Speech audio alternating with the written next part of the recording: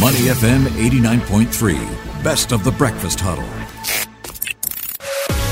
The Breakfast Brief on Money FM 89.3. Money FM 89.3, The Breakfast Huddle with Elliot Danka, Bharati Jagdish and Ryan Huang. Let's take a look at some headlines that investors will be paying attention to today. And of course, at the top of the list, the evolving COVID situation, Omicron in particular as well. Apparently, Ryan, I understand the U.S. Centers for Disease Control and Prevention has reclassified its COVID-19 travel advisories for several countries, including Singapore. Yeah, I'm still digesting this, and this came out overnight, and it's leaving me scratching my head to some extent. So the recap of this is it has raised the level of warning over Singapore to another level. It was already at the highest level. It's now been raised to unknown. And this joins unknown 3 other countries on the list. Ask them to sign up for the WhatsApp service, then you'll know. So That's really weird. I mean, why is it unknown? Why has it been classified? Well, we don't really have a lot of detail behind the decision or rationale. What they are guiding Americans to do is to avoid travel to Singapore because they say the level of disease there is unknown. And this joins other countries in the same category: Afghanistan, North Korea, and Syria. So No, just sign up. Often gov.sg/WhatsApp CDC. You sign up for this, then you'll know lah. The real reasons for these Didn't they report this 1 million is cases? unknown. Well, just for context, right, the numbers we've just reported yesterday, 842 new COVID-19 cases as of noon. Okay, see? Let them know. 502 imported infections, and the weekly infection growth rate is now at 1.09. And that's up from Monday, 0.95. So not that unknown in the sense, but maybe they want more detail and more metrics to look at. Yeah, it's risen for the first time since November 12th. 842 new cases. No, but they just reported 1 million people diagnosed with COVID. What? That is true. Maybe that's So aren't known. they worse? Maybe they know it. because it's known. Because it's known. Yeah, okay. but not a laughing thing for the economy or for many people Yes. because it does hit them quite hard with some of the restrictions still in place. Anywhere else that's worth updating? Okay, so around the world, we've got many countries still grappling with management measures, and this will be in focus in Asia if you look at what's happening in Hong Kong. So it is set to ban most unvaccinated people from restaurants, libraries, museums from next month. And all teachers and school staff will be mandated to get vaccinated. So that is quite a, I guess, pivot from recent times where they've been trying to open up more, but now it's a bit of a step back. It's like what we did, I think, last year, right? July or something like that, where unvaccinated people started to see more restrictions. And also in mainland China, that's a big one to watch out for because of their zero COVID strategy, where it means tough lockdowns as soon as you detect any signs of this COVID-19 just possibly sprouting. And the latest to join the list is Zhengzhou. It is the second major city in Henan province to impose a partial lockdown this week.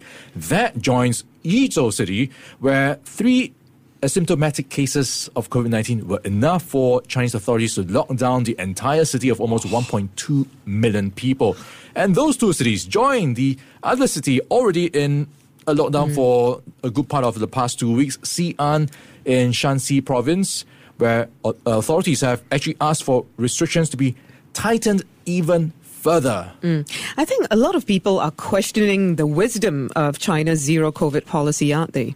It's a tough one to call because it could work, but everything's clear on hindsight, and we'll have to see how this pans out and if they want to stick to this. But so far, we've got a warning from Eurasia Group, and they are saying China's zero COVID policy will this year fail to contain infections, leading to larger outbreaks, requiring in turn more severe lockdowns. And you know what happens? Activities will be restricted and business will be impacted, and that has a knock-on impact on other parts of Asia and then in the world. So something to really watch closely. And if you look at what's happening in Xi'an, they've been trying to help people manage it with the lockdown, supplying them with food and supplies because the movements have been restricted. And there's some reports coming through that it is not as efficient or effective as they hope it to be. So some people are seeing their supplies run low. So much so we are hearing news that some people had to resort to barter trade. And this is involving exchanging cigarettes for cabbage And in one case, a Nintendo Switch console for a pack of instant noodles and 2 steamed buns. It's like the old days, right? Way before our time, we do trading. Different kind of trading. But I think this guy could have gotten more for his Nintendo Switch console than just a on a packet of normal day, noodles. At least 5. 5 steamed See, buns. we have to relearn how to do barter trade properly now. Yeah. But, okay, well, at least the situation there is known. It's not unknown. Well, many known knowns and known and unknown unknowns to really keep track of this year. Still can't get over it. The reasons for why we have been classified as unknown are still unknown. That is a very good point. Yeah. Still on China, what will be also closely watched is the stock markets. And this is with the index of US-listed companies with trade in China falling the most in more than 2 weeks. So what's really happening on the COVID front? Just spilling over partly to the stock market. And you also have China Huarong. They are an asset management company, and they just announced a bailout of $6.6 billion, and they resumed trading in Hong Kong today, and they are also expected to hold a press briefing. For a long time, they've been trying to get buyers for their banking, financial leasing, and securities units. So we'll see what type of news they will be announcing later today. Quick one. You've got a nice piece at the bottom about badminton world champion Loh Kian Yew.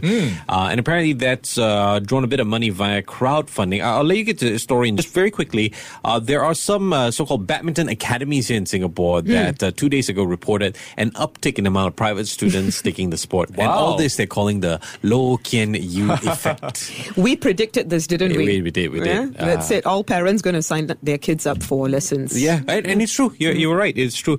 So tell us about this crowdfunding. What's known and what's unknown? So what we know is, some good news. This crowdfunding effort, because the backdrop to this is how he became world champion, and then there was some news that he didn't get any money, any prize money at least. So people got together to put some of their money to give him as a bit of a recognition and a pat on the back. So it has this crowdfunding effort raised over $108,000. So congratulations. And yes, 2 more days to go, this crowdfunding effort. So if you're feeling generous, you've got some spare cash, and you want to support local sports, this could be one effort for you to look at more closely. And this is being led by a managing director of Pine Gardens Cake, Wei Chan.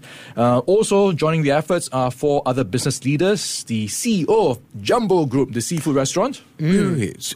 So apparently he didn't receive any, there are reports that he didn't receive any prize money.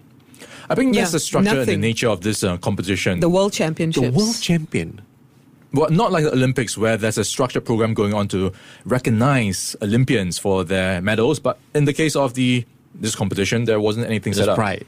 It's just bragging rights. What guy? Yeah. Maybe it sets up a stage for him to go on to higher heights. But yes, no prize money.